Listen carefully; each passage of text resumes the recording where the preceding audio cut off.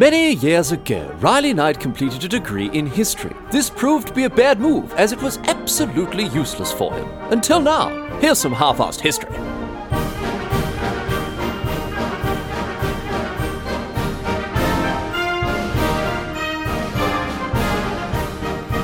What's going on, mate? Great to have you along for some more half-assed history. This week on the agenda, going to be continuing our chat about Giacomo Casanova, the Venetian adventurer who got up to all sorts of no good during the 18th century. Of course, this is a two-parter. We covered the first half of his life last week, so if you're coming into this episode without having listened to the last one, I mean, what are you doing? What are you doing, mate? Go back and listen to part one, you goose. I mean, whatever. Let's do it. Look, let's do a quick refresher on part one anyway, for those who, I don't know, maybe you listened to last week's episode, you've forgotten, or also maybe you're one of those weirdos who listens to podcast back catalogues in reverse order, I don't know. So let's do a quick refresher here. Casanova, born in 1725 in Venice, grew up to be a quite a sharp young lad who went off to university, became an ecclesiastical lawyer, but on the side of this, however, he's off bloody shagging girls like it's going out of style, which it isn't, of course. Plenty of people still doing that even today, I hear. Life as a lawyer doesn't suit him all that well, and so he tries his hand at being a soldier, and then a gambler, and then a musician, before finding a string of wealthy patrons and becoming a man of leisure instead. And he's got all, has all sorts of adventures, all sorts of thrills and spills. We went over all this last week, threesomes with nuns, digging up corpses, travelling around Europe, all before, quite notably, of course, escaping from a Venetian prison in 1756. That's where we finished our story last week, and it's the point at which we'll pick up the tale today, with Casanova once again in exile from his native Venice after this daring prison break in 1756. So, let's get to it and follow this philandering adventure as he raced away from Venice at top speed. Here we go. Before we continue the story here, it's worth noting that at this point, Casanova really had changed. Prison had changed him. After his escape, he vowed to himself to be more cautious, more careful, to have more self-control, be a bit more responsible, and he seems to have stuck to this. Broadly speaking, not 100%, but he definitely grew up a little bit. I mean, before being locked up, he was wild and free, he was reckless and uncaring, but afterwards he was a little more prudent, a little more sensible, and this worked in his favour, as we'll see. The long and the short of it is, he grew up just a little bit after his incarceration, which was, and he ended up being, a bit of a different bloke to the one that we talked about last week, although you'll see, not entirely different. So anyway, after escaping from Venice, Casanova, he went to Paris. His reasoning being that he'd been there before, of course, we know that. He had some contacts there, and there was one contact in particular that was very high on his list of people that he wanted to reconnect with. Now, if you remember from last week, the threesome with the nuns, you remember the story that French diplomat Bernis, right? Well, Bernis had come good in the intervening time, and he wasn't just a French diplomat, he was now the French foreign minister. So quite a powerful bloke for Casanova to be mates with. You remember that Casanova tried to set him up with a bird last week. In our time, it wasn't actually last week. It was several hundred years ago, as I'm sure you've kind of figured out by now. But anyway, as I say, a powerful bloke for Casanova to be mates with. So after making his way to Paris, Casanova got back in touch with Bernis. They rekindled their friendship. They're bloody bonding over the nuns they'd shagged back in Venice. And once again, Casanova has found himself a wealthy and powerful patron, just how he likes it. This is a classic Casanova play, of course, as we talked about, finding a rich patron to mooch off of. But he also did something that was quite unorthodox for him as well at this time. He got a job. When Bernis advised Casanova to find some way to bolster the French treasury in order to, gain favour at the royal court, Casanova actually got off his ass and started to stack some cash. Check this out. Casanova became one of the first trustees of the French state lottery, and he went around selling lottery tickets like hotcakes. He's bloody flogging them left, right and centre. This not only made him a lot of money, but also introduced him to the upper crust of high society in France. So he's back in his element here. He's rubbing shoulders, and often quite a fair bit more than shoulders, with the rich and powerful. And in addition to his wealth and his charisma and his success as a trustee of this lottery, he also used his interest in the occult and in the paranormal to impress and woo people. You remember from last week, Casanova was very much into Kabbalism, mysticism. He's a Freemason. And he conned plenty of French nobs with his supposed mystical powers. In reality, he just used, his excellent memory to fool them with numerology tricks or basic other, little bits of charlatanism, whatever else. But doing all of this, it quickly gained him this fantastical, mystical reputation for being, someone who was in touch with the other side.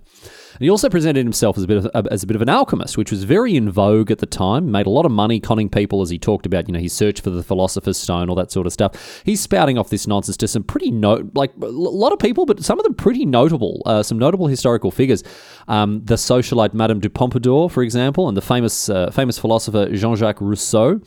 And they all seem to be pretty taken in by Casanova, very interested in him at the least. I mean, I don't know if they believed every word that he said because he's going around cutting about claiming to be 300 years old and that he had the secret to create diamonds out of thin air and all that sort of nonsense. So I don't know how much they believe him, but he's definitely fascinated a lot of people in French high society, as I say. So he's on the up and up here. His reputation fascinated people. His reputation as a mystic, as an alchemist. He built this reputation very solidly. And you may be wondering, well, you're actually probably not wondering, what did he use this reputation to achieve? I mean, need I bloody tell you, mate? Once he had established himself well and truly in the circles of the rich and powerful, I mean, this bloke's name's Casanova. What do you think he did? He got stuck straight back into his lifelong hobby, jumping into bed with women at every opportunity. Again, there are so many stories here. I mean, you can go and read Casanova's extremely lengthy memoirs if you want to get across every single one of them. But I'll share some of the best throughout this episode, just like I did last week as well. Although, again, this is by no means definitive, by no means exhaustive, and I probably missed some other absolute crackers as well here. But one of the best ones here, one of the most interesting ones, took place in 1758 while he's off hobnobbing with a Parisian elite here. While in Paris, he reconnected with someone he'd known from years ago, a woman whose name was Justinia Wynne, right? Although not in the happiest of circumstances. Wynne was pregnant, right? And her mum was trying to get her to marry this old rich bloke for his money. Now, obviously, this caused quite a scandal, being, after you bloody signing a marriage contract, understanding that, you're pregnant, that's a big deal. That isn't the sort of thing that Wynne wants to come to light. She didn't want to marry this bloke in the first place. He's old, he's bloody, he might be rich as creosote, but still not interested in marrying him. But regardless of this, obviously her reputation completely ruined if she's discovered to be pregnant. I mean, this is the wonderful moral system of the 18th century. They're really good stuff. And so she asked Casanova, as an old friend, for help. Now, abortion was a very tricky and dangerous and also very illegal thing in 18th century France. So this was a tough one to navigate at the best of times here, but still Casanova agreed to help her. And despite both the physical and the legal dangers here, Wynne was determined to see through the termination with Casanova's help. So, in order to actually get the ball rolling on this, without raising any suspicion, without anyone sort of figuring out what they were up to, they decided that they would use an upcoming masquerade ball to sneak off together without being noticed, right? So they made an arrangement, right? Casanova said, "Okay, I'm going to be there. I'm going to be in a mask with a checkered pattern, little rose on the side of it, mate. You come up to me. We'll get out of there. No one will notice for a couple of hours. We'll come back before the party's over, and we'll go and see if we can get you treated." So this is exactly what they do. They turn up at this masquerade ball separately. They meet up again. They've got the masks on. People aren't 100% sure of who's where and what's going on, and they sneak off away from this ball to a midwife. Unfortunately, however, this midwife is not successfully able to terminate the pregnancy. She gave them medicine, she gave them drugs to try, but nothing worked. And so Wynne, in the time after this night where they've consulted with the midwife, she's becoming increasingly desperate. She's getting measured up for wedding dresses, and she's worried that the pregnancy is going to start to show because, of course, when people cotton onto this, when her mum or her suitor or whoever else finds out that she's pregnant, she's going to be big trouble. So desperate times call for desperate measures, and obviously with Wynne being discovered as pregnant to lead up this marriage, as that would be an absolute disaster. She didn't want to go through with the marriage anyway, right? But the consequences it would have on a longer life were too much for her to think about here. So she's leaning heavily on Casanova to try to find a solution here. And Casanova, he's doing everything he can to try to find a way to end this pregnancy while also keeping Wynne safe. He doesn't want to endanger her life as well. And after asking around, Casanova was given a recipe, right, for an ointment that would apparently trigger an abortion. Now, at this point, you're probably raising your eyebrows, and with very good reason, because it does sound like, hocus pocus, pie in the sky nonsense. But can I tell you this? I hope you've left some room on your forehead for your eyebrows to raise even higher, because you're not going to believe the next part of this ridiculous tale here. According to his memoirs, right, Casanova was acting in Wynne's best interest with this treatment. He did get this ointment in order to try to help her with the problem that she was having.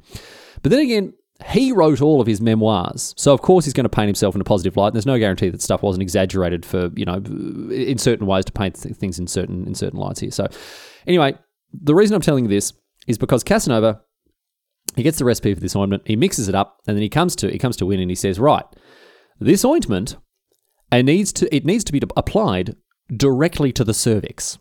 And as he wrote in his memoirs, to obtain the necessary result, one had to employ a cylindrical machine covered with extremely soft skin.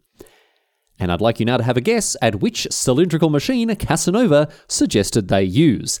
That's right, Casanova mixed up this ointment, smeared it all over the end of little Casanova, and the two of them went at it. I mean, that is one way to apply an ointment to a cervix. I suppose you can't fault that logic there.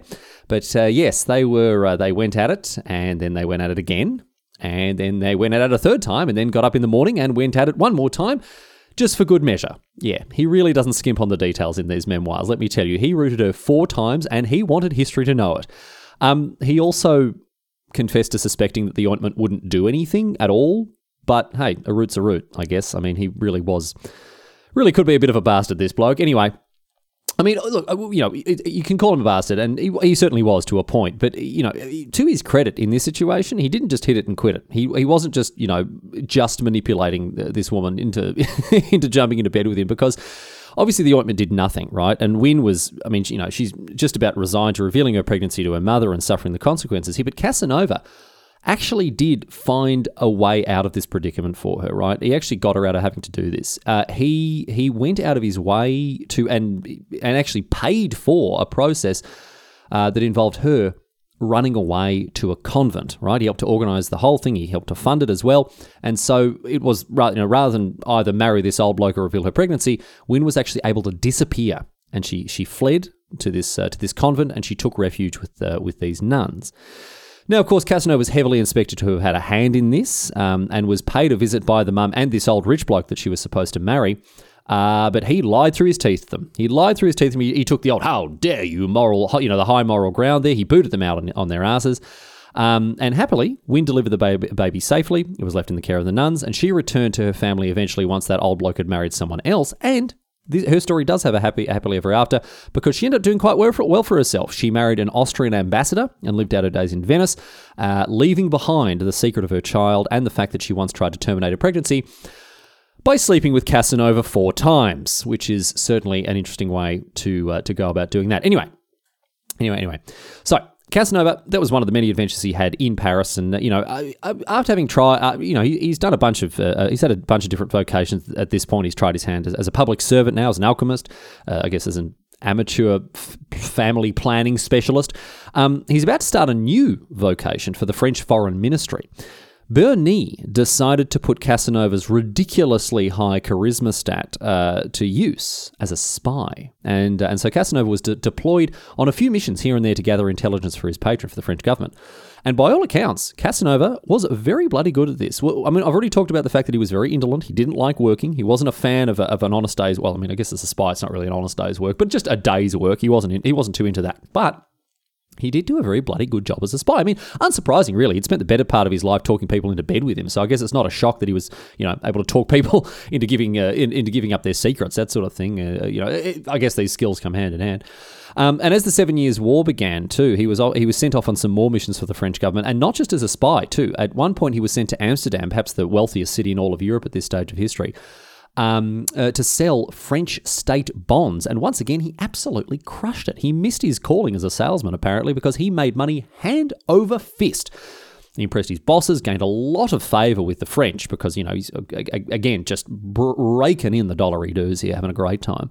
And so triumphant was his performance as selling these bonds that once he returned to France, right, wealthier than ever, they offered him French citizenship with a title and a pension on the condition that he remain in France and work for the finance ministry.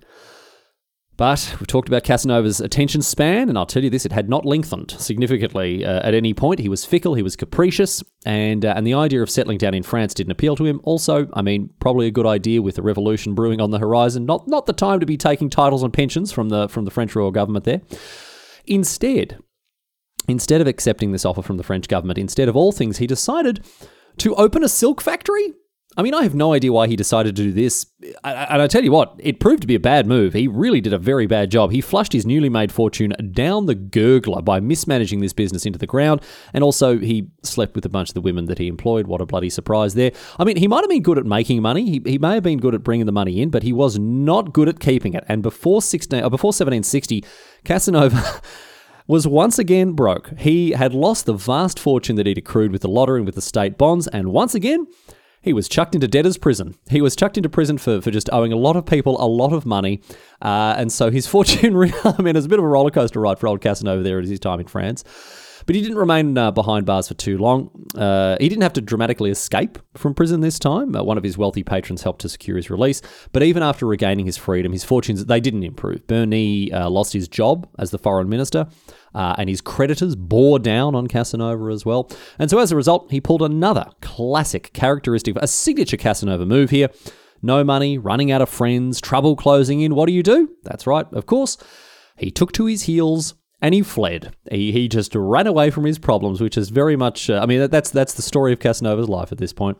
He ran to Holland and then to Cologne and then Stuttgart, where once again he was arrested for his debt before finally escaping to Switzerland.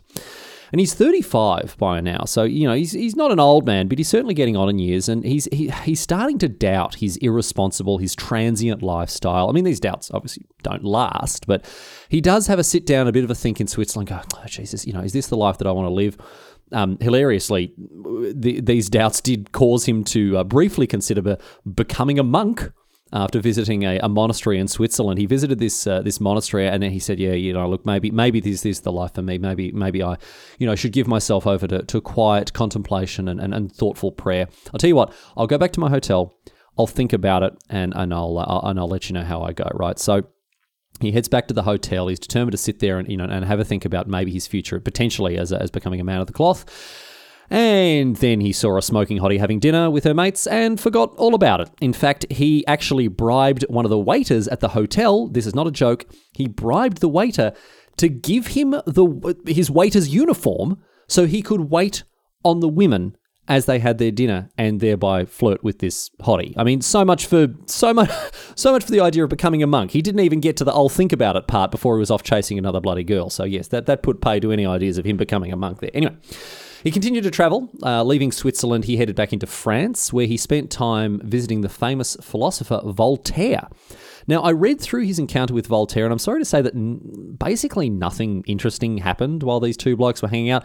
Casanova seemed to really admire him, but his exploits while staying with Voltaire in Ferney, they were pretty tame. They talked about all sorts of stuff, philosophy and religion and whatever else. And Voltaire was. There was a point at which Voltaire offered some very slim praise to Casanova, which meant a lot to him because Voltaire wasn't particularly lavish with that sort of thing. So, definitely had an effect on him.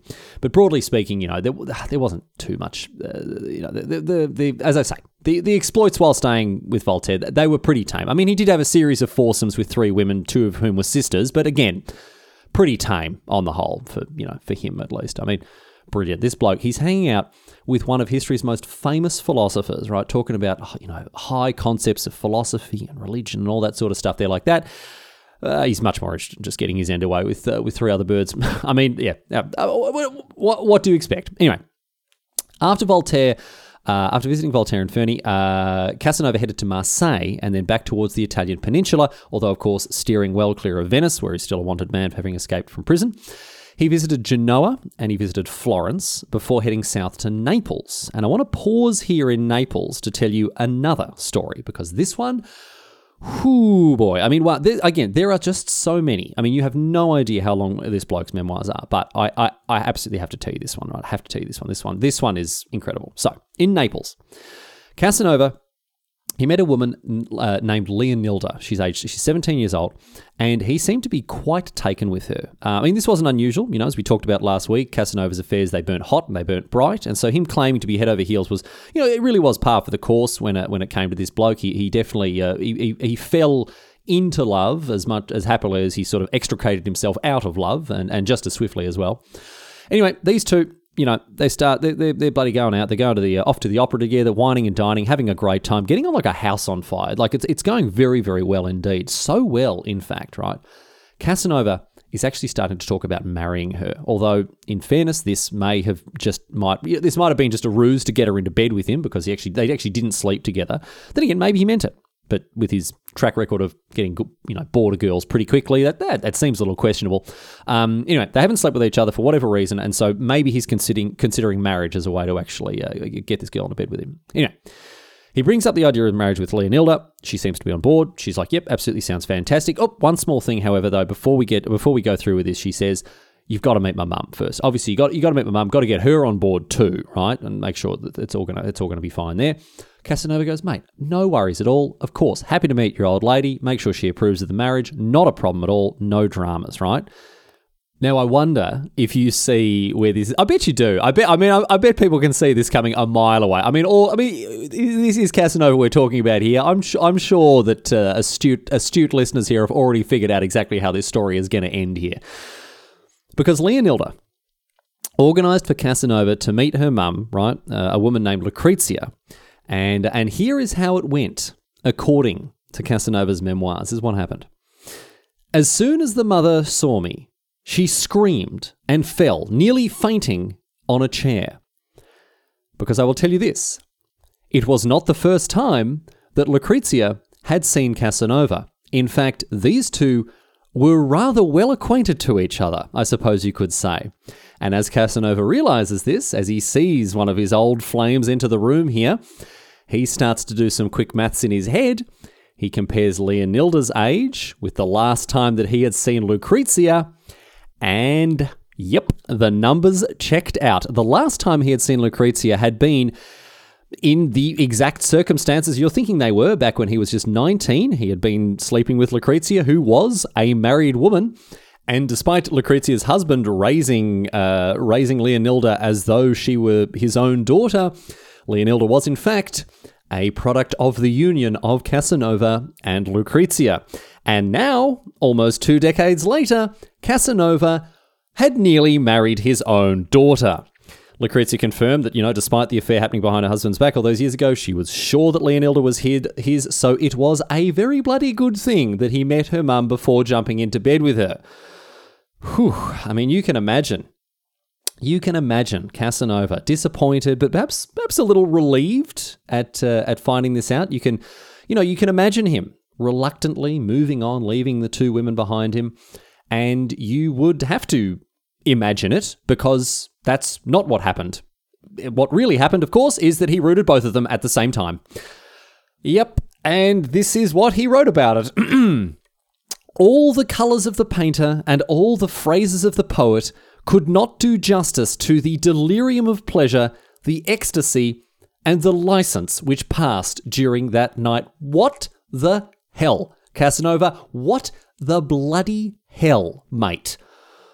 Ugh.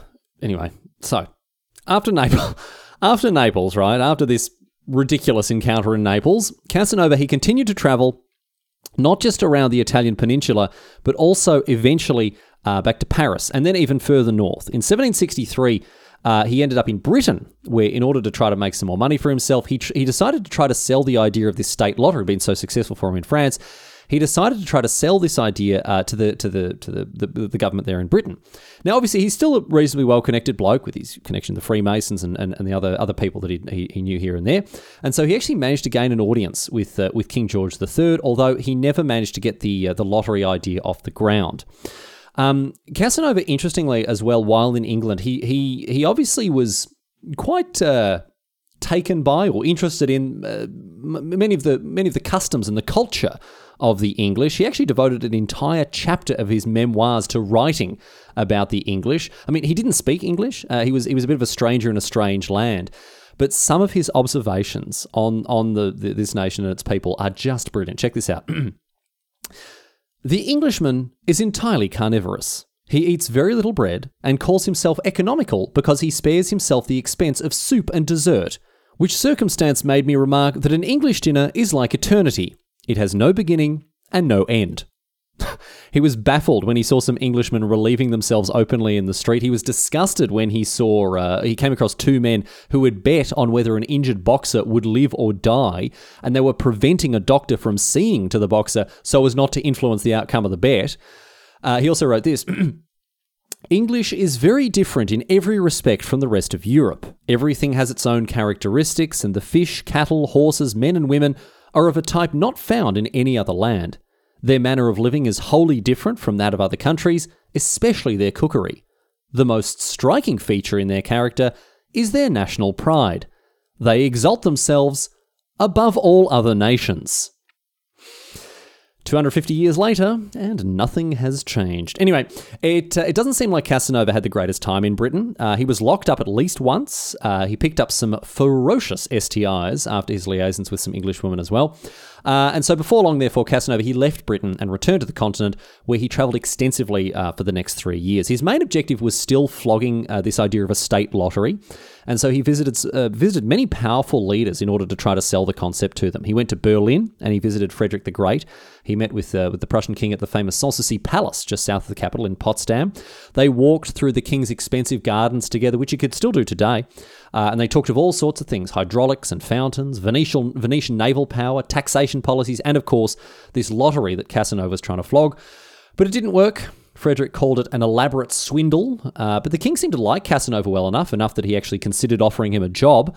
But of course, this didn't end up happening. Casanova, of course, had no interest in settling down, and after meeting, another incredible historical figure, he was once again on his way, and this time heading further east. He headed into Russia, where he sought an audience with Catherine the Great, and eventually made it to Moscow, where he met with yet another towering historical figure, the Empress of Russia. And they talked about all sorts of things as well, including, interestingly, they had quite a long discussion about the fact that Russia hadn't yet adopted the Gregorian calendar. And Casanova, according to his memoirs, was weirdly pushy when talking to her about it. I don't know if he just had a real thing for the Gregorian calendar, but he spent a lot of time with Catherine trying to persuade her that Russia should adopt it. I mean, it didn't work. Russia didn't adopt the Gregorian calendar until 1918, but still good try there, Casanova, old son, trying to modernize the Russian Empire there. But he was also unsuccessful in persuading her into picking up this idea of a lottery as well. She said that she didn't want Russia's poor wasting their money on it, and so the idea, unfortunately for Casanova, was once again lost on another European leader there. It really wasn't paying off for him, this lottery idea, and so Casanova, he left Russia and he returned westward, stopping off in Warsaw on his way west. This was in 1766, and there he ended up in a duel over a woman, of course. I mean, that obviously went without saying. I didn't need to explain that was why he ended up in a duel, but the story of the duel is actually very interesting indeed. Check this out. An Italian actress, her name was Madame Benetti. She ended up with both Casanova and a Polish officer, Franciszek Branicki, chasing after her. Now, Branicki and Casanova, both chasing the same woman here, and when Branicki eventually found out that Casanova was also after Benetti, and he confronted him, and he told Casanova to back off. And surprisingly, Casanova actually agreed. He said that he'd stopped chasing her. He deferred to this officer who was a noble. And he obviously decided he knew which side of the bread the butter was on, plenty more fish in the sea. Very, very sensible and pragmatic thing for Casanova to have done there, right? But what he did next was not hugely pragmatic, because Branicki, who obviously didn't know when to keep his mouth shut, he called Casanova a coward for giving up so easily. So imagine this. Branicki has gone to Casanova and said, hey, mate, I'm going after this bird, so I wouldn't mind if you just back off. And Casanova goes, mate, not a worry at all. I defer to you. Don't even worry about it. You won't hear from me again. And then he went, all right, you coward. I mean, what do you want, mate? You got what you want. Just take it and walk away. Don't worry about it. Anyway, he called Casanova a coward. Obviously, Casanova didn't like that one little bit. And so he challenged Branicki to a duel over the insight, and Branicki accepted. Although, as duels were illegal, they both had to travel out into the countryside away from Warsaw so as not to be caught.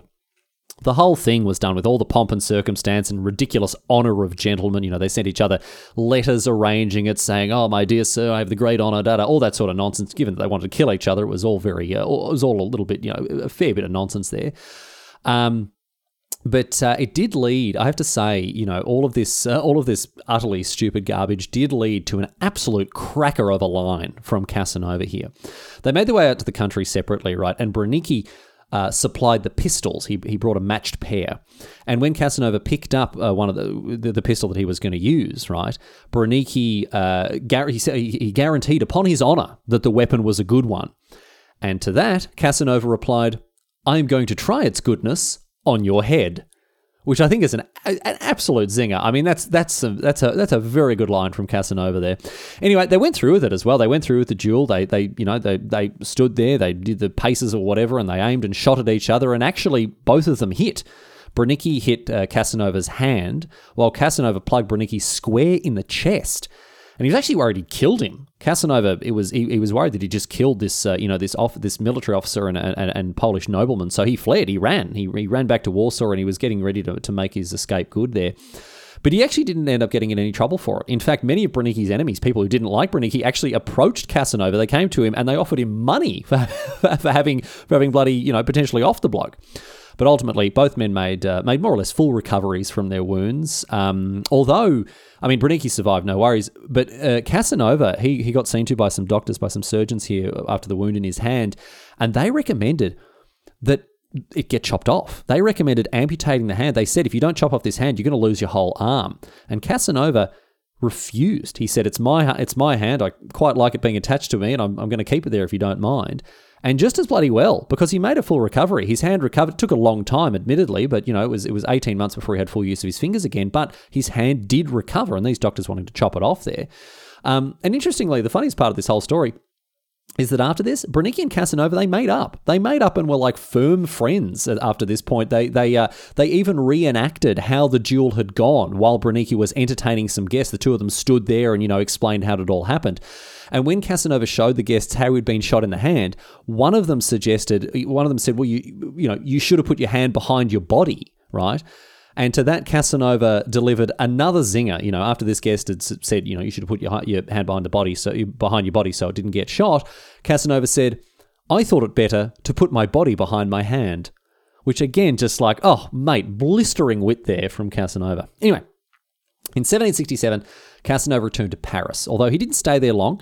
Unfortunately for him, his previous cons as a mystic, as an alchemist, they'd finally come back to bite him on the arse. And after spending a couple of months hanging out in Paris, gambling, having a great time, he was actually exiled by order of King Louis XV for his prior charlatanism. Enough people had come forward, complained about Casanova. His reputation was now more of a negative one than a positive one. His reputation as a reckless, wanton adventurer. It well and truly caught up with him by now.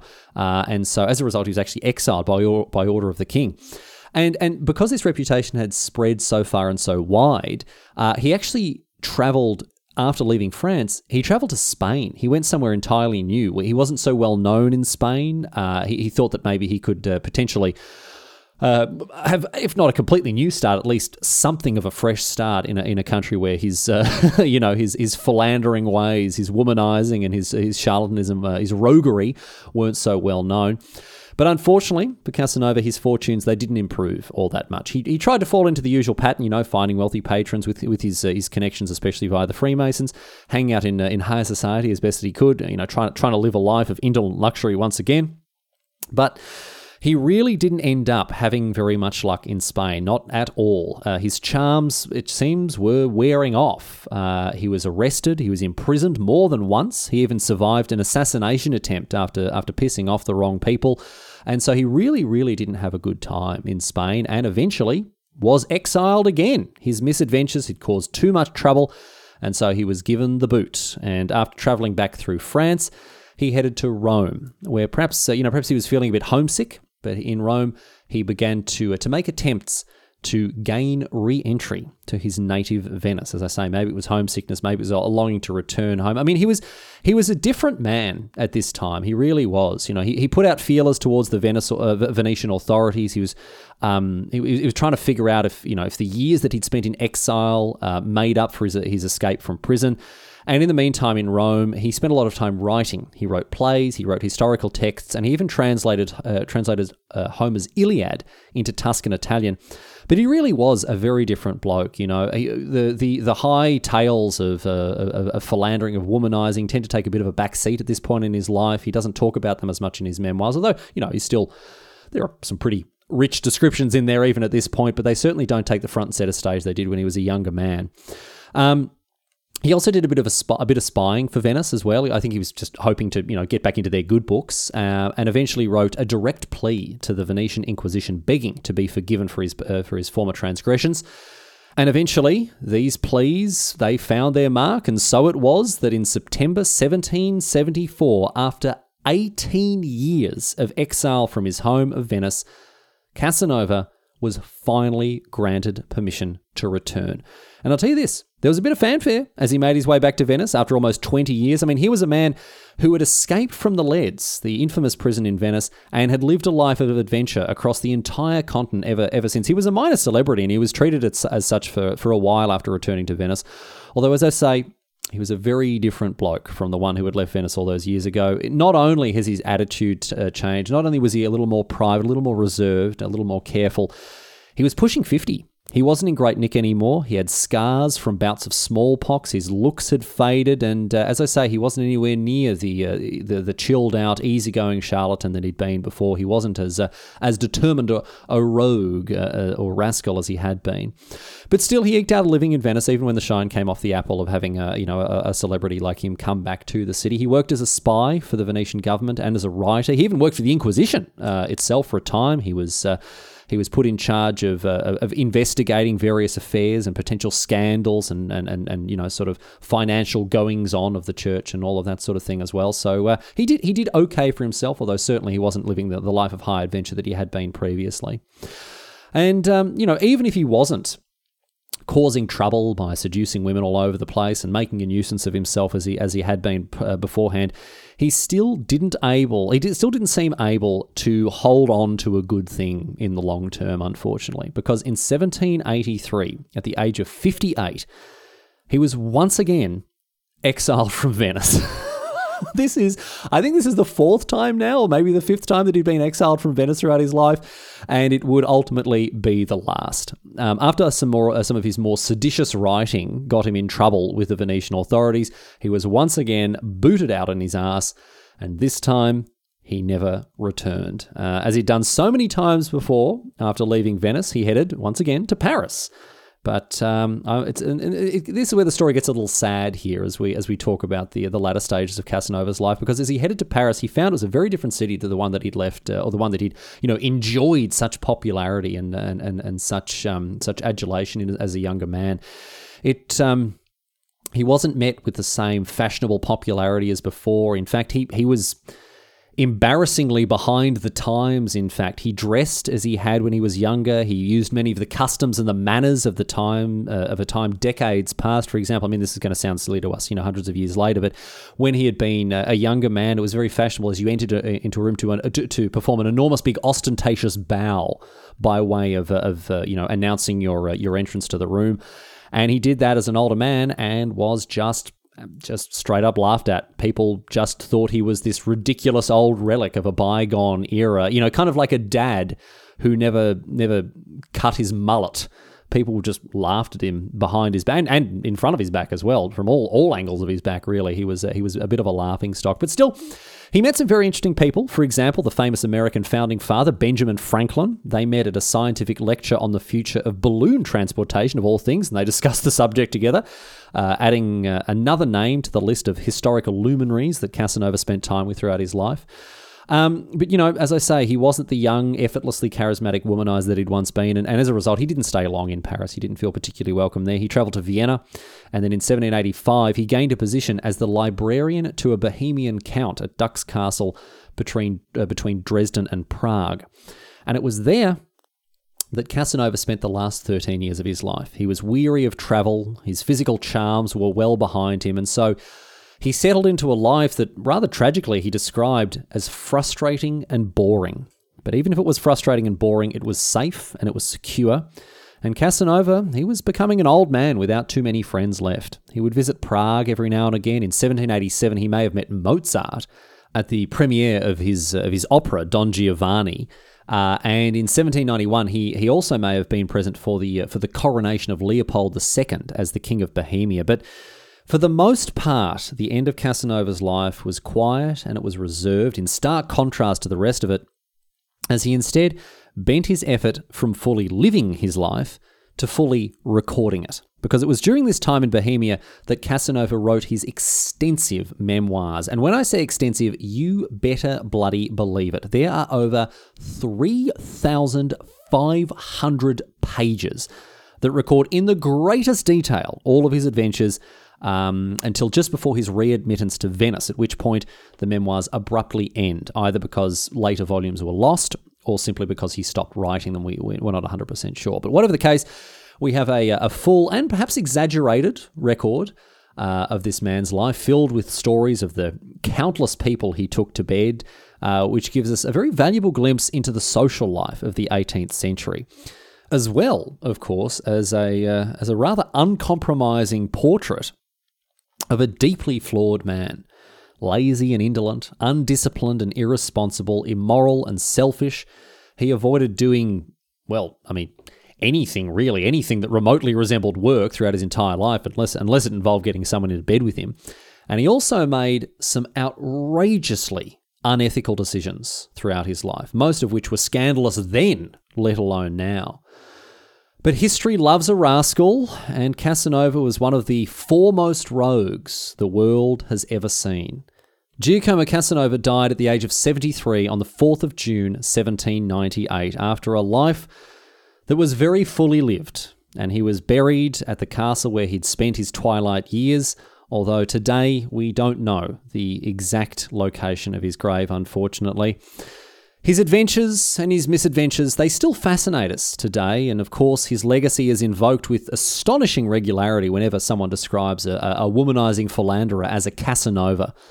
And his life, for better or worse, it was, as I say, a fully lived one, and while enormously damnable, he is still fascinating to us 250 years later. And perhaps he knew that history would judge him and his story in this way, based on a certain line that he wrote in his memoirs. He wrote, I was loved, my health was good, I had a great deal of money, and I spent it. I was happy.